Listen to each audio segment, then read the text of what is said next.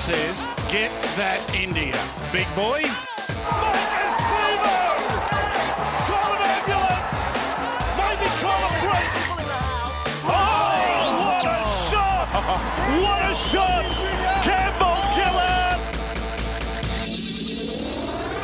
Hello and welcome back to another edition of the Tip Sheet Podcast. As always, I'm your host, John, also known as 4020. Joining me for our standards at the very least, an exceptionally brief episode is my good mate Sixties, big fella. It's a very short run sheet this week, or this episode in particular. We've got some fun things to talk about for the Jersey Flegg and our NRL tips, but how you doing in the meantime? Mate, I'm a little bit warmer than when we recorded last night, It was absolutely freezing. And, this will go out to all of the listeners on Friday. So we're keeping the content coming your way on TCT. And in that regard, a bit of a shout out to our sponsors, Big Swing Golf Northmead and Star Partners Real Estate Auburn, Narellan and Parramatta, without whom we would not be able to bring you all of this content on the Cumberland Throw. So thank you to our partners there. Yes, sir. So let's jump right into the Jersey Flegg this week. 60s, the lone Parramatta team in action, the NRL and the New South Wales Cup on a bye each. So with the Jersey Flegg, they're hosting the 11th place West Tigers. The Eels occupy 9th place currently on the ladder. Now, is it a top 6, top 5, or top 8 in the Flegg? Is it top 8 still? I'm pretty sure it's top 5. It was top 5 last year. I don't imagine it's changed anything because it's a 12-team competition. Yeah, exactly. So when they have those top 5 New South Wales Cup and Jersey Flegg competitions, it allows them to finish their finals 1 week before the NRL, and then that means that the Queensland and New South Wales winners at that cup level are able to play off in the national championship final and grand final day. Of course, that means that the Eels need to get on their bike. Like I said, they occupy 9th position on the ladder this week with 6 wins from their 15 outings. They're chasing, in terms of the top 5, the Melbourne Storm, who are on 8 wins from 14 games. So they've got a game to play in relation to the Parramatta Eels. I think all teams should have even buys in this competition. I'm not sure about that, though. But yeah, this week they take on the second last placed West Tigers. 4 wins from 14 outings for them. Negative 98 for and against. Parramatta not sitting pretty in that regard. Negative 44 and against. But they have broken their recent slump with a nice win over the Cronulla Sharks. Looking at these two teams line up 60s, the game's taking place on Saturday out at Ringrose Park, Wenty, one of our old stomping grounds, 4:00 p.m. kickoff. Be interested to see if the canteen is open for the old chip rolls there, but regardless, it's always good to get to one of our old stomping grounds there. And the Eels, they got a fair bit of continuity this week. I think Jock Brazel's out, but he was also a bit of a surprise inclusion last week too, given he's been playing a lot of New South Wales Cup. But they do get back Lockie Blackburn and Nicholas Lenard. Sorry, Nick. But we start at fullback for the Eels with Te Horanui Apanui Tweedle or Apa Tweedle. On the wings, Matthew Komalafi and Taroa Williams. In the centres, Richard Penasini and Lockie Blackburn. The halves continues that all SG Ball spine theme. Joshua Lynn at 5'8", Ethan Sanders at halfback. In the front row, it's Noah Reid and Brock Parker as the bookends. Matty Arthur is the dummy half. On the edges, Charlie Geimer, Will Latu and Captain Nick Lenars. On the interchange, Araz Namva, Sam Tuavati, Max Tupou and Lance Lima. Paddy Spence is the 18th man or replacement player. Just looking at this West Tigers team, 60s, trying to see if there's any of those SG Ball players that we sort of took on going back a couple of months now. Trey Penny, I believe, was part of that team, if I'm not mistaken, but I could be mistaken. Let me just quickly check our run through to the finals. It was in the Magpie squad, wasn't it? Yeah. No, so Trey Penny didn't play that game. I'm making things up.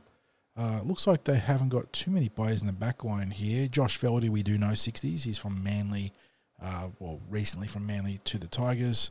But yeah, it looks like they haven't got too many players in the back line that are playing up from there. What about in the forwards? Again, I'm not seeing too many crossovers here. I've got a funny feeling thinking back to that being a young West's SG Ball. It was, but we saw what's his name, De Silva, being accelerated very aggressively through the ranks. So I thought they might have had a few more in there. On the interchange, Kit Li'i is their captain from that SG Ball squad. But yeah, it looks like they haven't been too aggressive with the promotion of these players. So yeah, as I said, that may well be an age factor with that. They could also probably be in Cup too, I suppose. So I could be overlooking that as well. Yeah. But yeah, 60s on the back of that 22-12 win against the Cronulla Sharks. It was a away trip to PointsBet Stadium. This is a game the Eels really need to have if they're going to make a charge towards the postseason. Yeah, and look, you mentioned before that one of the teams that we have to catch up is the Melbourne Storm. That was probably one of those unfortunate losses that they had where the Eels led till there was about 2 or 3 minutes left in the game. And there ended up being a turnover of possession in the Eels quarter, and then the Storm were able to score with just those couple of minutes left on the clock, and that basically meant that I guess it's that classic case of snatching defeat from the jaws of victory, and it was.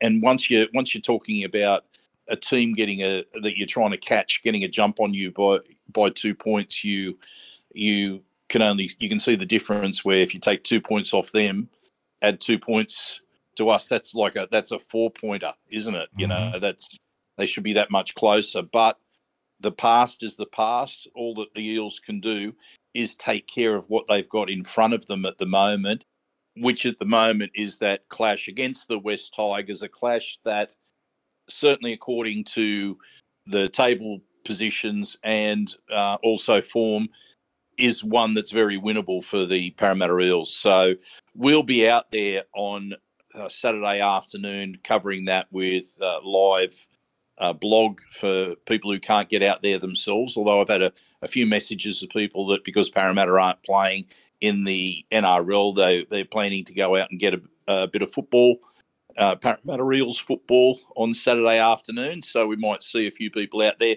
If you see us there, come up and say g'day. We're always happy to catch up with fellow Eels supporters at lower grade games.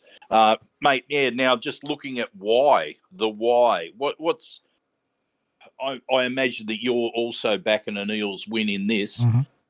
What gives you confidence about the Eels being able to get the job done against the Tigers? I mean, the first thing that really comes to mind is the continuity of that playmaking core. They've been without Ethan Sanders for just about a month, or maybe a tick over a month. Yeah, he slots back in, and suddenly the team is whirring nicely. Matty Arthur's been entrusted with playing that starting dummy half role and hasn't looked out of sorts despite being young in this grade. Upper Tweedle's back. He's sort of bounced between 5'8" and fullback in the meantime with the injuries elsewhere in this team, and has sort of held the fort down, but he's back at fullback where he prefers to play and looking real good. So when you've got those playmakers, and obviously Joshua Wynn's in there too, and he's been in and out of the team with injury as well. So you got them all back in there. They've got that full NRL preseason, SG Ball preseason, SG Ball premiership season of experience and combinations together. It's no shock that when they're all fit and healthy on the park at the same time, that the team looks, an order of magnitude better. So I really like that. Also like the back line getting fit and healthy. Richard Penasini, Lockie Blackburn, Terrell Williams, Matty Komalafi, big athletic back line there. And just in the forwards too. Brock Parker's back. That is a huge in. Now that he's back and settled after that was an MCL 60s. He did his knee earlier in the season. He's now back and looking to be in good form. Charlie Geimer's now healthy. He's doing well on that right edge.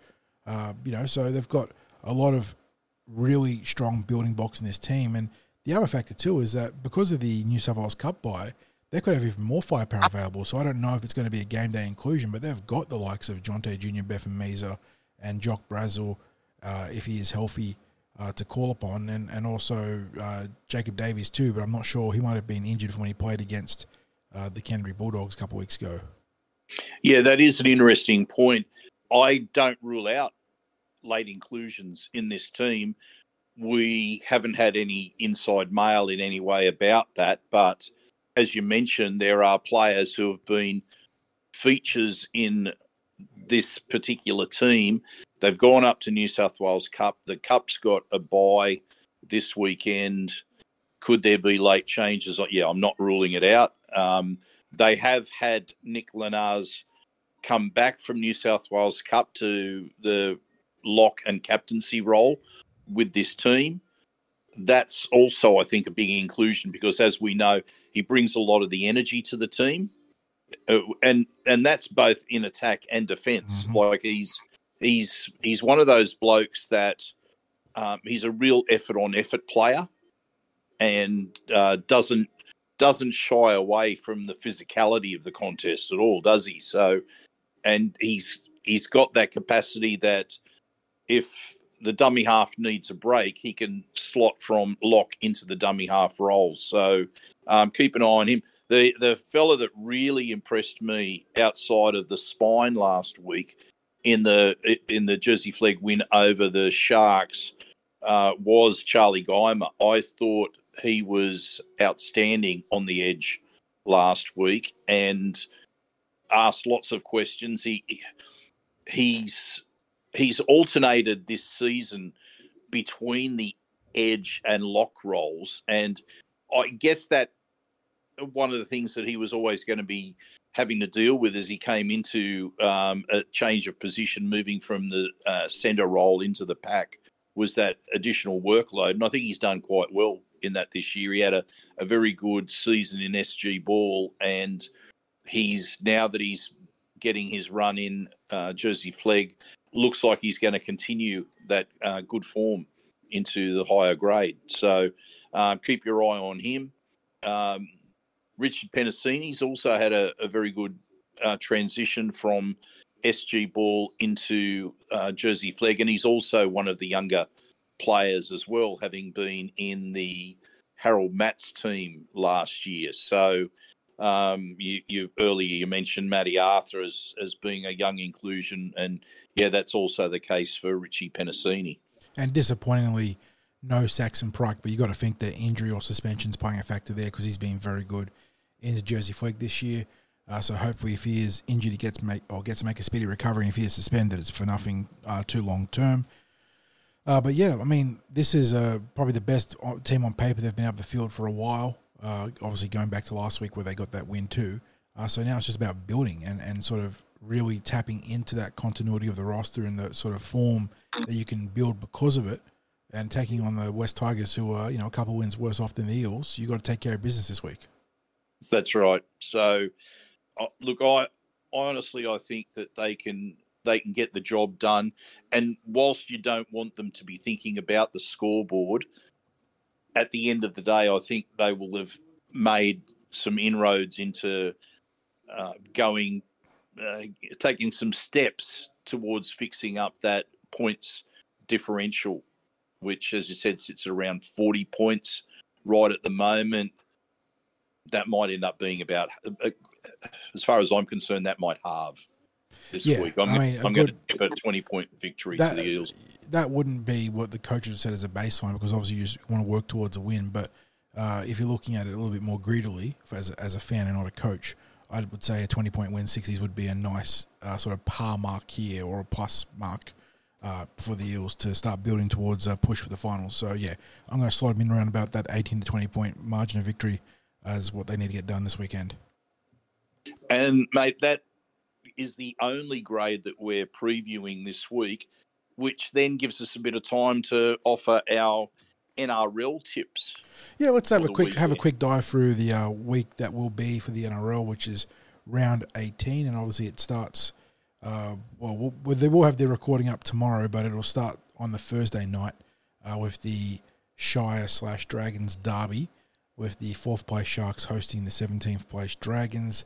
7:50 p.m. kickoff out at PointsBet Stadium, 60s. Just a quick look at the key ins and outs here for the two teams. It looks like the Sharks are pretty much per program from last week. Braden Trindle is part of the extended roster, but aside from that, they're looking pretty fit and healthy. For the Dragons, they've got a couple of big outs there. Jack Bird, Moses Suli, Zane Musgrove out, income Mbai, Tautau Monga, and then who's replacing? Is it Couchman? Yeah, Toby Couchman's on the interchange there. So, got plenty of time for Ryan Carr 60s, and he's honestly done a pretty good job at the Dragons, all things considering, but it's a tough assignment this week. Mate, it is a very tough assignment, and yes, we do have a high opinion of Ryan Carr. I've said before during his tenure at Parramatta as a lower grade coach that I believed he was an NRL coach in waiting. I've seen nothing in his time as a caretaker at St George to have me change my opinion. In fact, if anything, it's only strengthened my opinion. I think he has a strong leadership ethic. The only problem is he's got a team where the on-field captain has been agitating to leave. It's a pretty rough deal hand he's been dealt here. So he took over, against was it the Roosters? I think he's 1-2, lost 3, something like that, hasn't it? That's 5 games. Yeah, honestly, a pretty solid record, all things considering. So yeah, he's lost Dragons, beat the Rabbitohs, lost, and none of them. I mean, the Warriors was a bit of a thumping, but narrowly lost the Panthers. Got beaten by the Dolphins, but beat the Roosters and South Sydney. So yeah, far from a terrible start to his tenure, all things considering what the Dragons are as a club on and off the field at the moment. However, there's the however. There was that sort of conjunction right there. The however is a pretty brutal and intense one this week. Yeah, they won't get the job done against the Sharks. The Dragons, the Ben Hunt situation has not been resolved. No, if it'd be festering there. It's obvious that he doesn't want to be at the club. His teammates have to play alongside and listen to a captain that doesn't want to be there. The supporters are faced with the team being led by someone who doesn't want to play in the Red V anymore. It's a recipe for a thumping.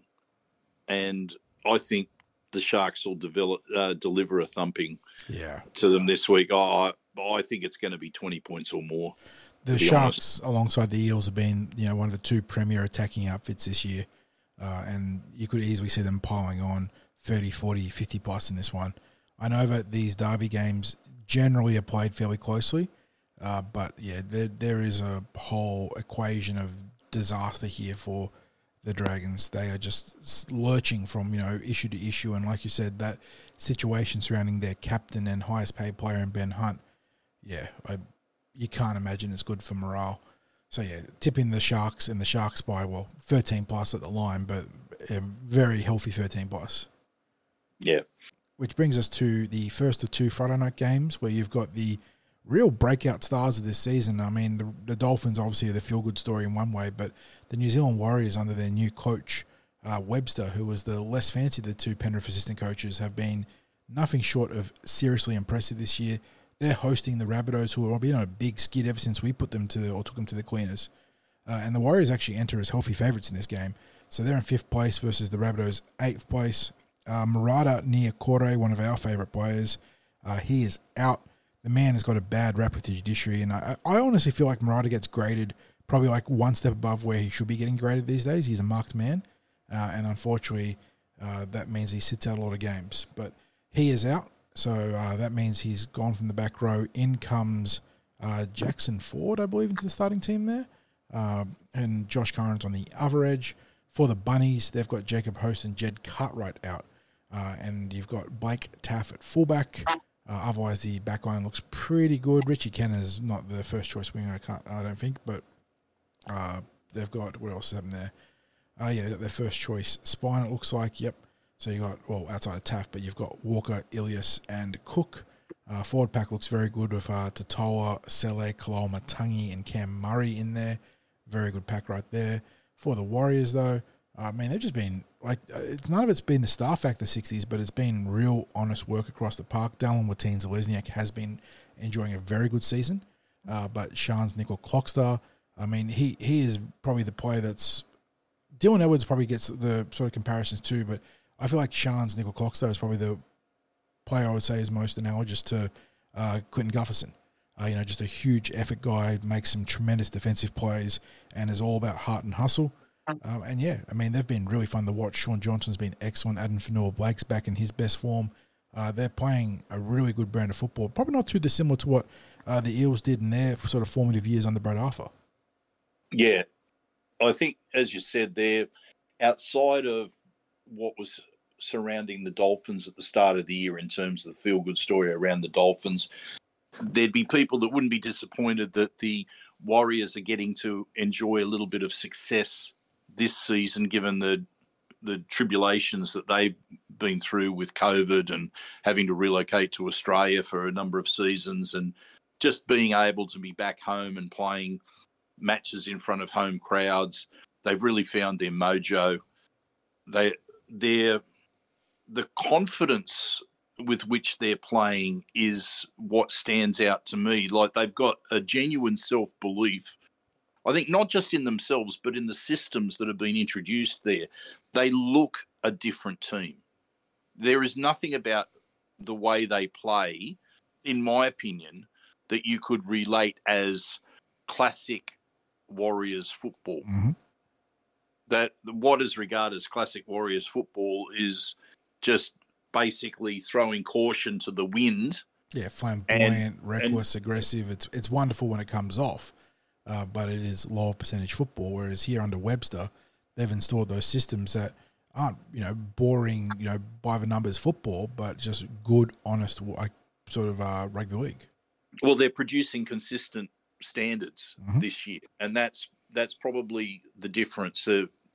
What supporters can expect from the Warriors is that they're going to put themselves in every contest. You just couldn't say that before. Like, you knew you might get one of those out of the box games against the Warriors when you took them on at any time in the past. What you know this year, if you're a team taking on the Warriors, is they're turning up to play, and that's the difference this year. The Rabbitohs are an interesting case in point. At the start of the season, I felt like I was again having to eat humble pie, because I think for the second year in a row, I tipped the Rabbitohs to falter this season.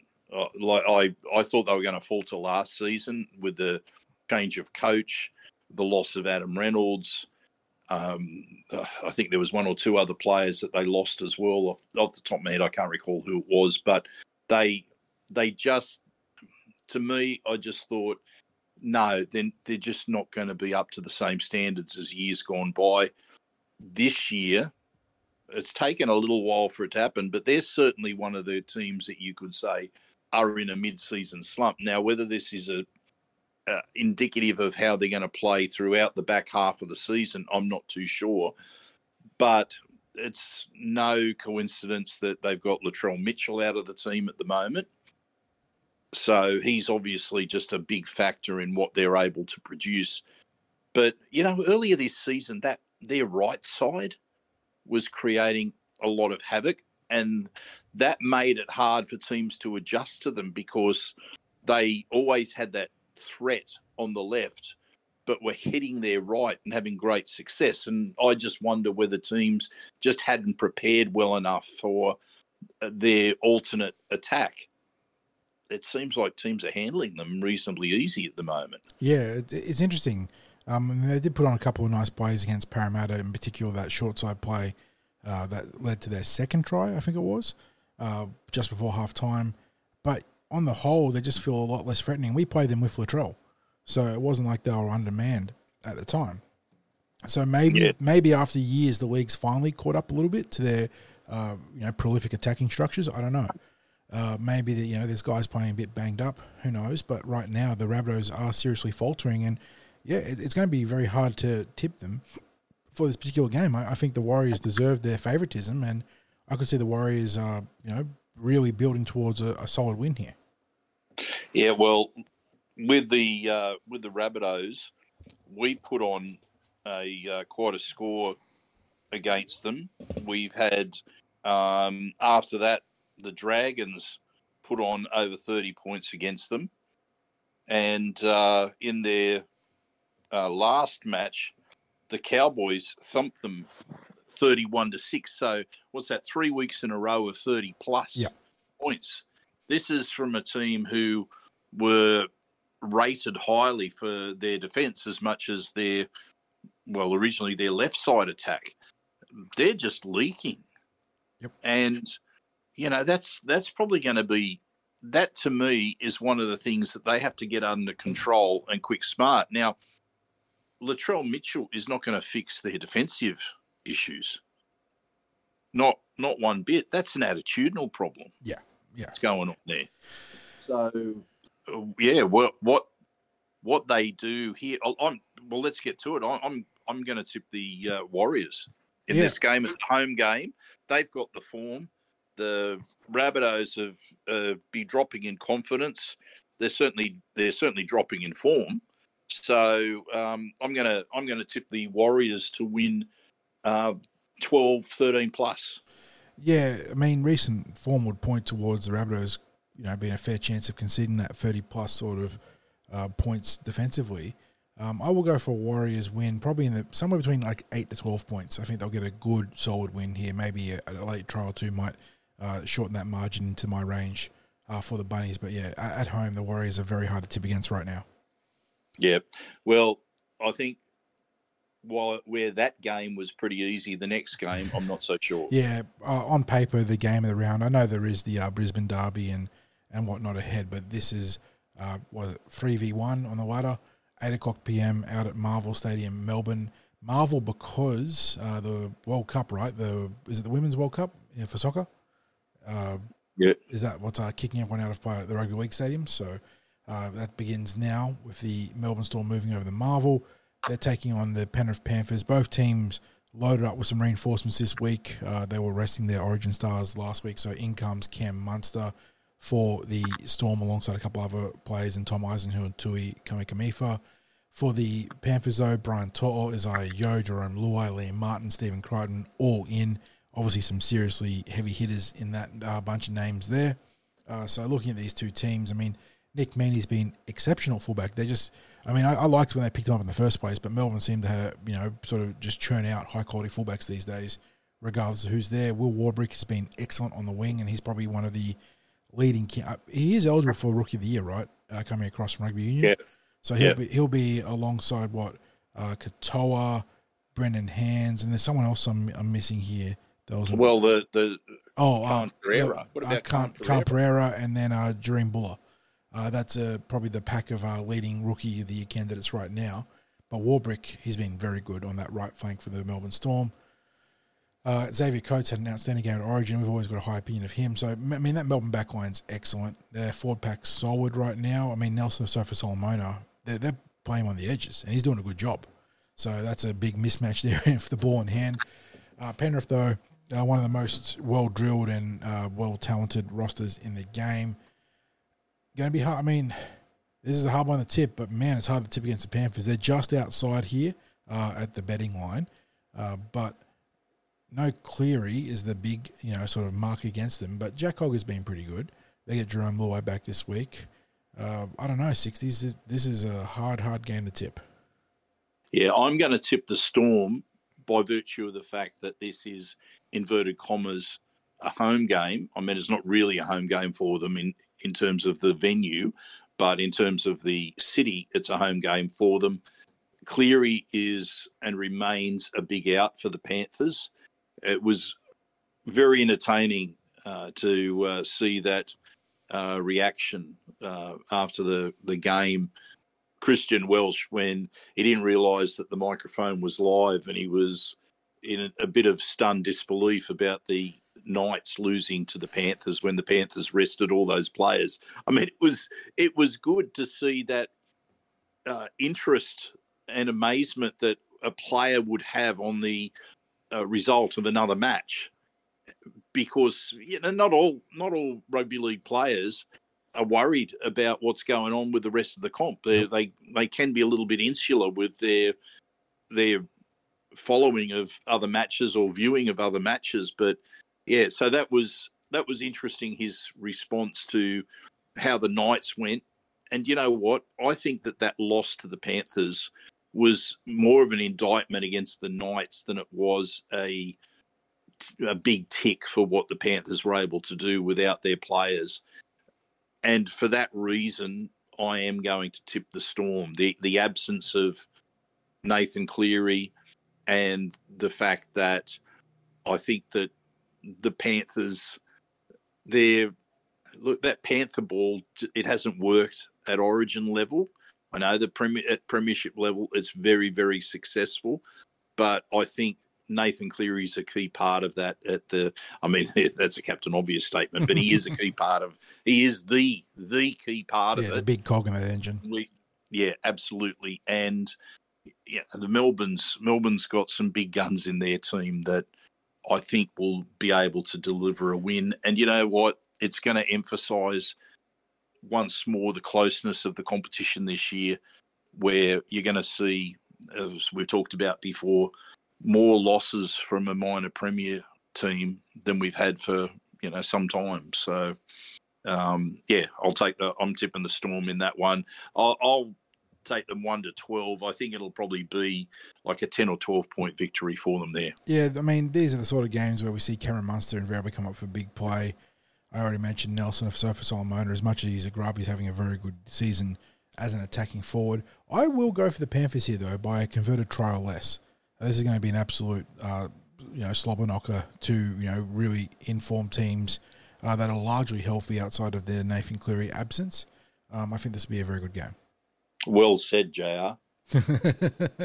And on to Super Saturday, where we've got 3 games kicking off first at 3:00 p.m. as the Canberra Raiders host the Gold Coast Titans. 6v9 here, so some important ladder implications. Also, probably for the Parramatta Eels too, as we sort of are floating in that vicinity right now.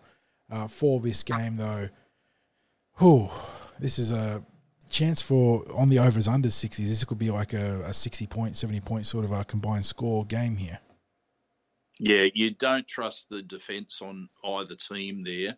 The Raiders, I don't know, their last win just felt strange.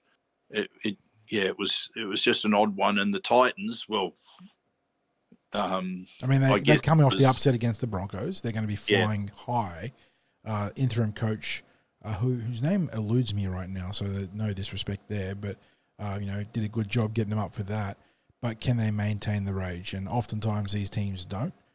But we always say of the Titans, it's not for a lack of talent. AJ Brimson's playing for a berth in Origin to replace Reece Walsh. We already mentioned Khan Pereira, the electric winger. You got Kelly, Shop, Sami. You got plenty of time for Philip Sami. He's a very good outside back. Foran and Boyd in the halves. I mean, that's a good back line. And in the forwards, Mo Fotuaika, Tino Fa'asuamala Awi. Sam Verrills is a good dummy half when healthy, and he is healthy right now.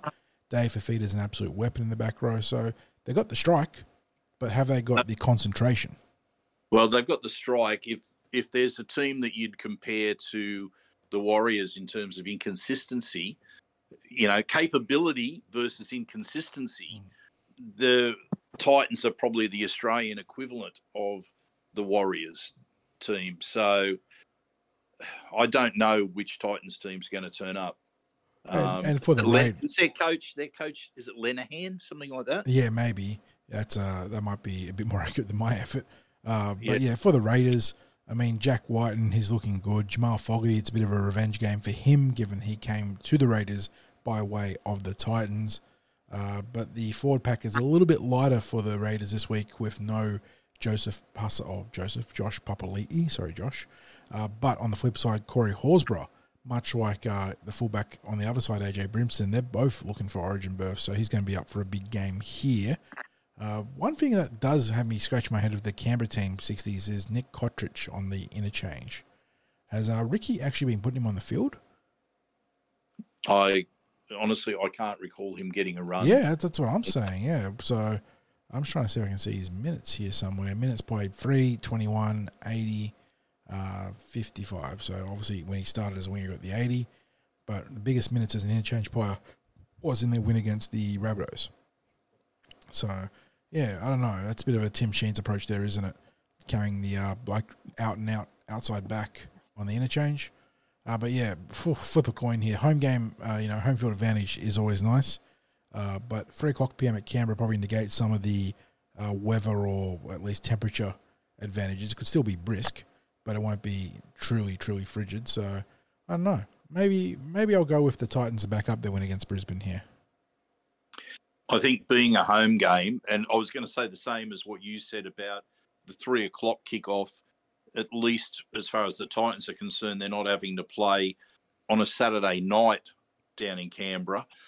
It's not going to be warm by any stretch of the imagination. It's probably going to be a temperature that would be equivalent of playing at night in Sydney. But even so, and even for the fact that I think that the Titans have greater strike power in their team than what the Raiders do, I'm going to tip a home team there simply because I can't tip the Titans to go back-to-back. I mean, you got me there. You got me dead the rights there. So, yeah, this is the definition of a coin toss game. I've gone Titans, you've gone Raiders. Let's see how that plays out. Which brings us to the 5:30 slot and one of the more improbable rivalries in the modern NRL, I'd say, 60s. North Queensland Cowboys taking on the West Tigers 10v16. Cowboys on a tear. Tigers slumping after winning a couple of games in the mid-season. But yeah, this rivalry dates back to 2005 in that grand final. But more recently, what about the last match? I was about to say more recently the drama of that last match where we saw wild scenes on that final kickoff and the inability to challenge, and thus the changes made in the off season to those. Oh mechanisms. no, I'm talking about. Oh, you mean? Sorry, this match where the West Tigers absolutely paced the Cowboys. Yeah, so sorry, I was going back to last season there, but you're right. This season where the West Tigers had the real slump buster before I went back to slumping. The 60-plus point win over the Cowboys, one of the most shocking results of the season, no doubt. But yeah, they actually enter as rank outsiders here, over $6 at the head-to-head line here. Isn't it amazing that the team that only a few short weeks ago, what was it, about 6 weeks? About that, yeah. 6 weeks? 5-6 weeks ago, they deliver the thumping of all thumpings. Like they got over 60 points, wasn't it? 66, was it? Yeah.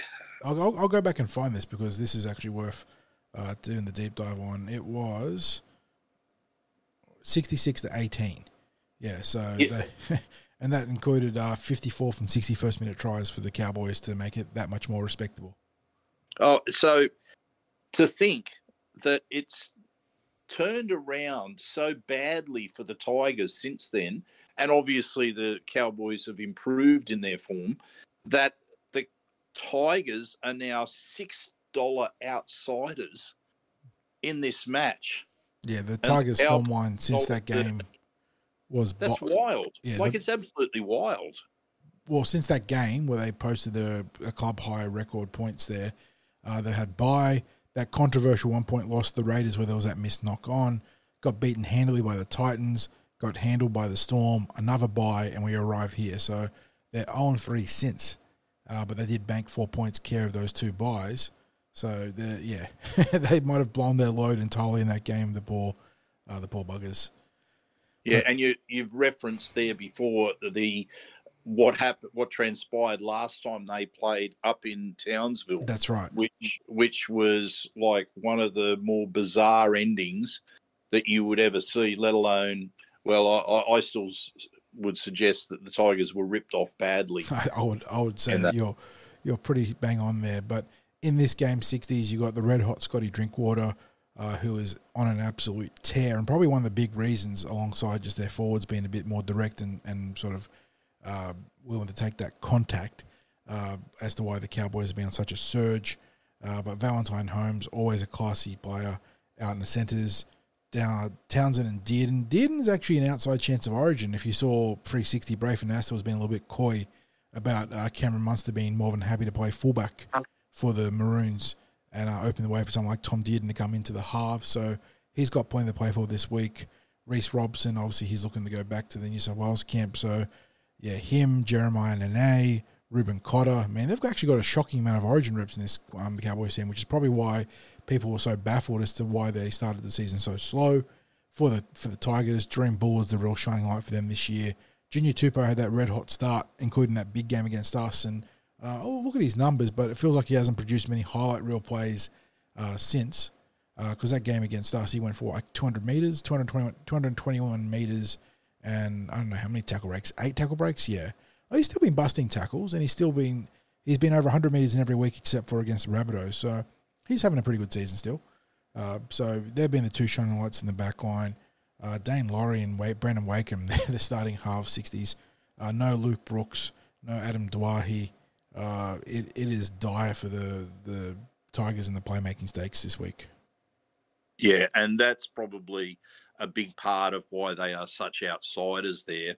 The Cowboys, well, they did get the Panthers in a week where I think from memory was that where the Panthers had their Origin players out, and I know the Cowboys had Origin players out. That's right. Yeah, that was a strange sort of game, and it was one where the Panthers looked to be in complete control. I'm not entirely convinced yet about the Cowboys' form. Mm-hmm. I think there's been things that have bounced their way, especially in that Panthers game. I don't think you can take the form out of that. I mean, it looks great. They've beaten the Storm, the Panthers, the Rabbitohs over those weeks. They've also struck them, I believe, at the right time. And there's a couple of blokes that have played outstanding. I think you won't get any idea out of this game either, because the Tigers, as you said, they're down in troops, and they can't afford to be down in troops. It's going to be a cakewalk for the Cowboys, and I would suggest they will be in the sort of mood with a team that humiliated them last time, that they will be looking to well and truly return the favour. I think it will be a ruthless beating, and I'm going to suggest that the Cowboys will go beyond 50 points in this game. Yeah, I'm predicting a pretty healthy win for the Cowboys. I'm going to go a little bit more circumspect, probably in the range of like 20 to 30 points plus. But yeah, they've got all their Origin stars in this week. They're going to be fired up for that redemption. So I don't think you're too far off the pace maybe as to what the upper sort of bracket of points scored could be, which brings us to the final game of Super Saturday. And this one is that Brisbane derby we mentioned earlier. The second place Broncos hosting the 11th place Dolphins, who the Eels gave that first half thrashing to. This one's taking place at the Gabba as per that Football World Cup sort of relocation of the rugby league teams. And for this one, the Broncos got, what have they got going in here? It's like a lot of ins, but they're in the extended roster. So they've got a lot of ins, but it's like not the actual starting team. Whereas for the Cowboys, they get Jeremy Marshall-King back in this week, which is really nice. He's been very good for them at dummy half. Tessie New comes back in on the wing. And Hamiso Tabuai-Fidow named at fullback.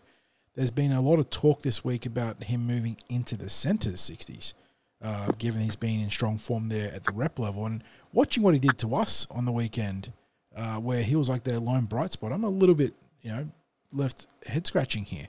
It feels like you're shuffling deck chairs here or doing a negative. Maybe they don't like his, or I feel like there's a lack of communication or something from fullback, but in terms of his raw output, he is an absolute strike weapon. Yeah, he is. Interesting, you've got a couple of those Brisbane forwards that are out. You've now got Reece Walsh, who's out. Normally, I would just be saying straight out that the Broncos are going to do a real number on the Dolphins here. And they may still do a number on the Dolphins because honestly, I think the Dolphins have a very weak roster. I believe that at the start of the season, I was eating humble pie with some of the results that they were getting, but the reality's kicked in now. They'll be, they might pick up a couple of wins before the end of the season, but they're not going to play finals football. They won't go close to finals football.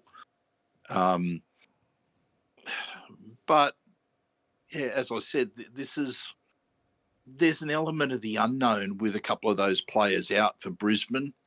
The inclusion of Jeremy Marshall-King is a big one for mine for the Dolphins. Have they got an upset win in them? Maybe. Like, I don't think they're going to produce consistent football before the end of the season.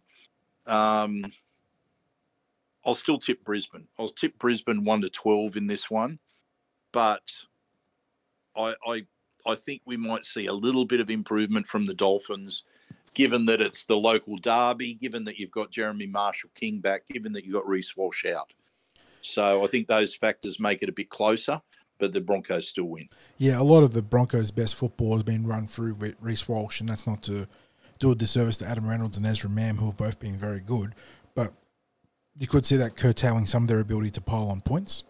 I think that the Dolphins will keep it close through the first half, but I see the Broncos probably getting away from this and in the win in sort of the vicinity of 12 to 18 points at the end. So I'm going to tip the Broncos to win solidly here. And that brings us to Sunday, where we've got a couple of games to play. Neither of them are particularly highly seeded games.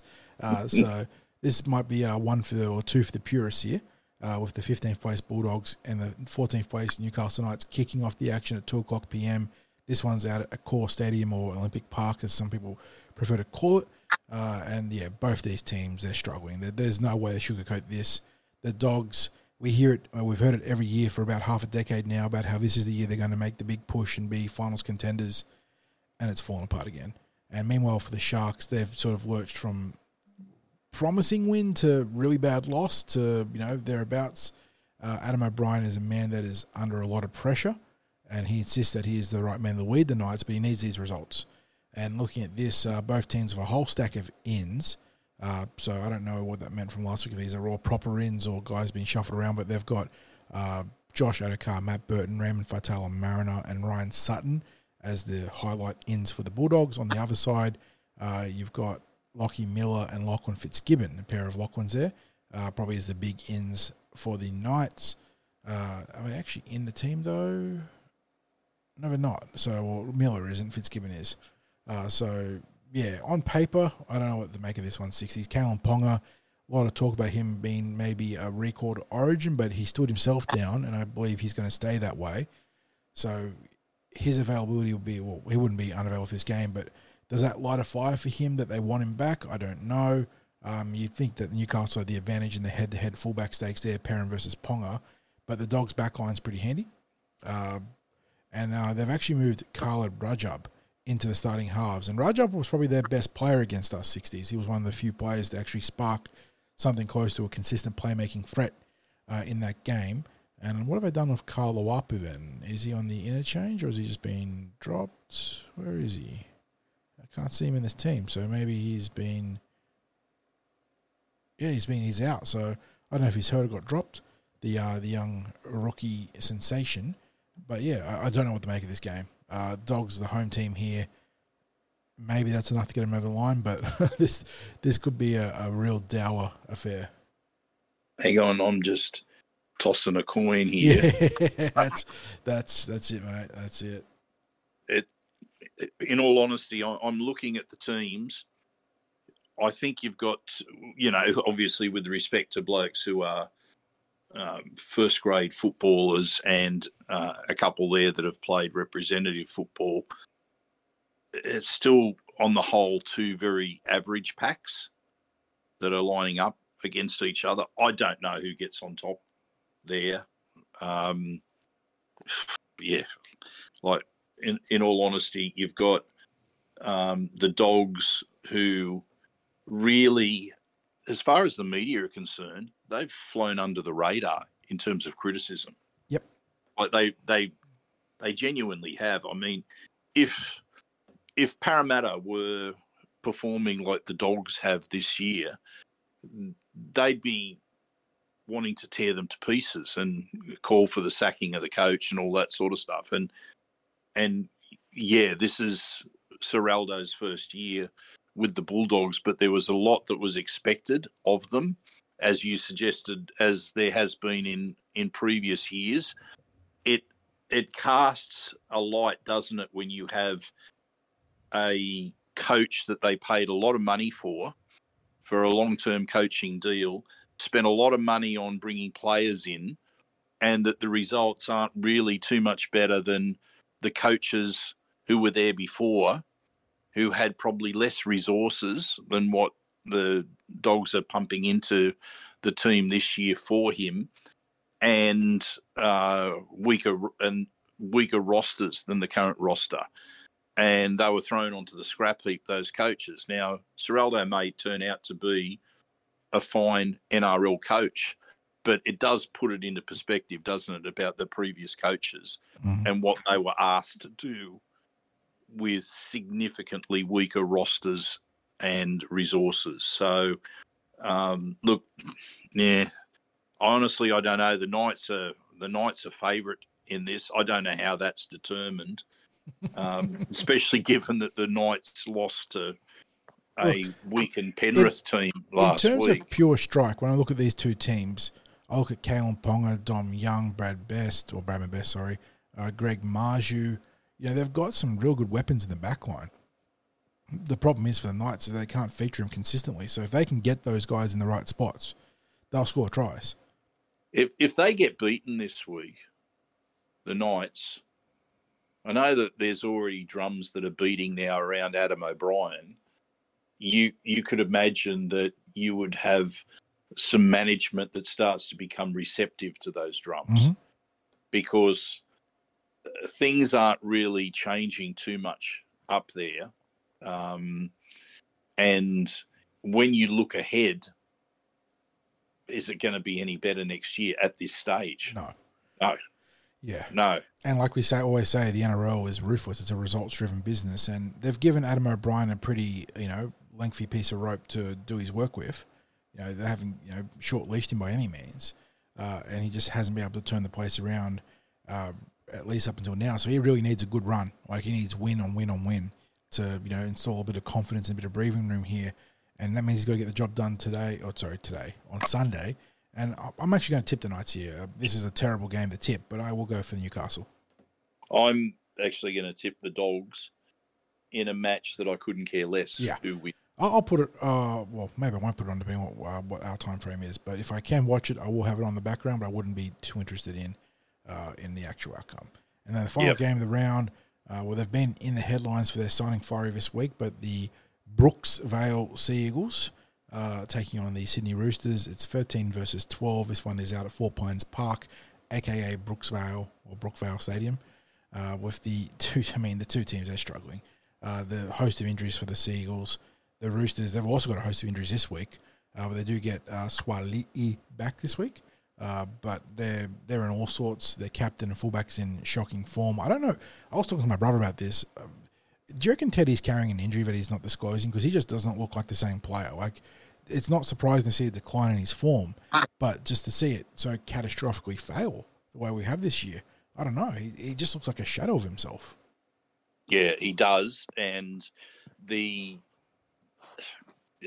look, that's one of those things, isn't it? When players don't disclose injuries for obvious reasons, but the form is just so drastically different, so down on previous efforts that there's something going on. And you said something to me the other day about I think you made a comparison from memory. You can correct me if I'm wrong, about that Teddy was almost doing a similar thing to Paul Gallen in that his involvement in the plays for New South Wales was stifling the attack. Yeah. And I know they're vastly different positions, but I looked at it and I even looked at it with regard to the Roosters, and I thought, you know what, you're right. The number of times where he seemed to be caught or where the play would break down around him, whereas he was always the spark. There's nothing about him that sparks right now. There might be the odd moment where you think, there's Teddy, but for the most part, he's playing very, very average football. And look, it's hard to say. You in the middle of an Origin series, are you going to come out and sack your captain of your Origin team? No, that just doesn't happen. The only way that he doesn't play Origin is if he steps down, and he's probably got too much pride to step down from there, and really would want to turn his form around as best he can. But if he's got an injury, that's going to make it that much harder. And we're just speculating that there might be some sort of injury that's curtailing his ability to play to his best. But I look at this and I go, you know what? On paper, the Roosters back line is the outside backs have probably got a slight edge in terms of ability at their best, right? Then I look at the halves and I go, well, Daly Cherry Evans is... Even in his advanced years, is just, classes and classes above what's there. Because Luke Keary, unfortunately, his form is curtailed on the, back of years of concussions and head knocks and maybe just slowing up a fraction too. And Sandon Smith, well, you got to respect the effort he's putting into his position, into the role he's being cast into, but he's not in DCE's, same postcode. And that's so big. We just know the influence that guys like DCE and Moses and Cleary have on these teams. And for the Roosters, it honestly feels like they've just got to find a way to get Joey Manu engaged and featured as much as possible. And it took him a long time last week to get him involved in that game. And the moment they did, he had a huge involvement. He scored a couple of tries and just looked super threatening every time he got the ball. So they've got to keep him constantly engaged. And maybe Swaliti being included can help too. Gives you an easy sort of kick target on that right wing where I presume he'll play alongside Tupou on the left. But, yeah, Manly get a pair of Trbojeviches in, probably not the ones they want to see in terms of the highest tier of talent, but Jake's a good, honest player. Ben's a young back rower. They get Brad Parker, Jason Saab, and Kelma Talangi back as well. So they've got some big ins to go against their outs. Roosters, no Crichton, no Egan Butcher. They get Nat back instead. No Satili Tupanua. So, yeah, their forward pack's doing it tough. Nathan Brown moves into starting lock forward. Victor Radley's on the edge this week. So that tells you where they're at with their forward pack. This would be a time you'd love to play the Roosters. We played them at the start of the season where they played a game out of the box out of the bye. That was Swaliti's best game of the season. They got us.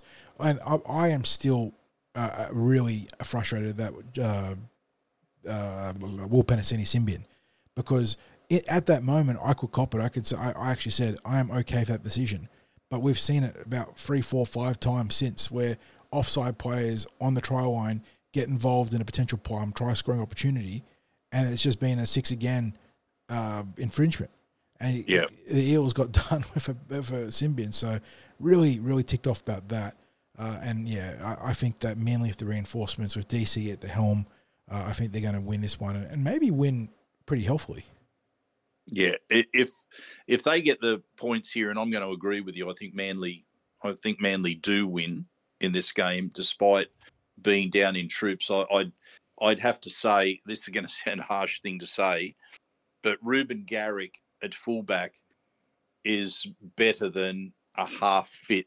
Oh no, Tom Trbojevic. No doubt. And again, talking to you, talking to my brother, talking to the people in my sort of inner sphere of rugby league chatting, I've always been mind blown that Manly have been so almost blasé about playing Tom Trbojevic. He needs a good, honest, almost full year of recovery, and you've got a competent, deputy in Ruben Garrick. So just bite the bit, swallow the pill, and put him there and let Tom get right, because in the long term it's going to be better off for it. But yeah, like you said, Ruben Garrick much better than a hobbled Tommy, and he's actually had some games where he's really piled on the points at fullback. So I think he'll be a big feature on the scoring sheet this weekend. Yeah, and when they defeat the Roosters, this is going to put the Roosters in a very uncomfortable position. Their confidence wouldn't be sky high. We spoke about them on the news podcast just around the rumours. I don't believe rumours stuff. I just think that they are down in form, down in confidence, down in troops. It is the classic mid-season slump. Whether they get out of it and it just ends up a slide similar to what the Broncos went through last year is another matter. They are obviously in need of a roster clean out. Some of their big name players like Tedesco maybe are in need of a rest. It might be the sort of season where they can ride off. And yet, didn't they start the season as one of the premiership favourites? They were, because of it feels like whenever they have a bad season, everyone in terms of the media is like, yeah, they had a lot of injuries, so next year they're going to be way better. And we've had this cycle a few years in a row now, and I think the reality is that they've just been on a downward trajectory across a number of seasons, and they're really crowded out this year. And I don't think there's immediate pressure on Trent Robinson, but if they have a truly terrible end to this season, you'd imagine that another ordinary season next year might turn the screws a bit. So it's going to be interesting to see how that plays out and whether they can do a bit of a recovery job. Yeah, and, to be fair, I think if anything ever transpired around Trent Robinson, like if he wasn't wanted by the Roosters, I think he's the sort of coach where another club would snap him up. He'd have a hot quick. market, so it'd be one of those, they wouldn't make the decision lightly. He'd have to be truly, struggling because I think the amount of goodwill that he has banked on the back of those premierships and just being a highly competitive team for years, it'd take a really bad season this year into a bad season next year to even start the discussion. Yeah.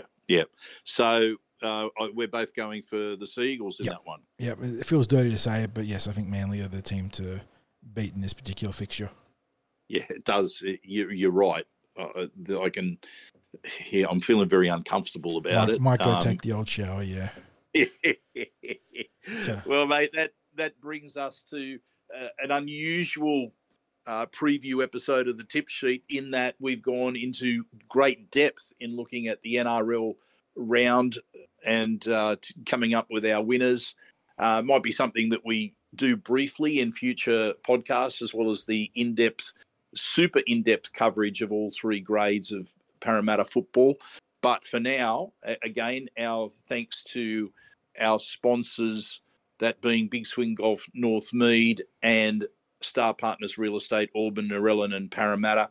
Thank you for your support there. Also, looking forward to next week where our instant reaction podcast returns to the home of the Eels, Parramatta Leagues Club. And again, we thank our partnership with Parramatta Leagues Club for hosting, allowing us to host the Tip Sheet podcast in Jack's Bar and Grill, where you can get a good feed, a drink, and listen to plenty of Parramatta Eels talk on match days. So, mate, thank you for today's episode. Thank you to the listeners for tuning in. If you're listening to this on YouTube, please subscribe.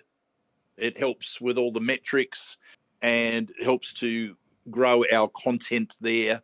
And as I mentioned before, we are looking to grow our YouTube presence. So get on there, subscribe. Thank you, everyone, and go you mighty Eels.